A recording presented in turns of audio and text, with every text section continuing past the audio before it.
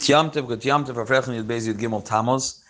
To understand how critical it is that we learn Sha'ar B'Tachon and how dear it is to our Rebbe, I'm quoting over here from the Sefer Leket Uperet of Rav Tuvia Bloy, where he quotes the following. The Rebbe was sitting once in his room and responding to letters that he received. Rabbi Binyamin Klein, the masker, came in. The Rebbe put down the pencil, looked up to him, and said the following, that we could have prevented at least half of this pile of letters if Chassidim would fulfill my Hayrah and learn Sha'ar B'Tachon and Chayvus al-Babas.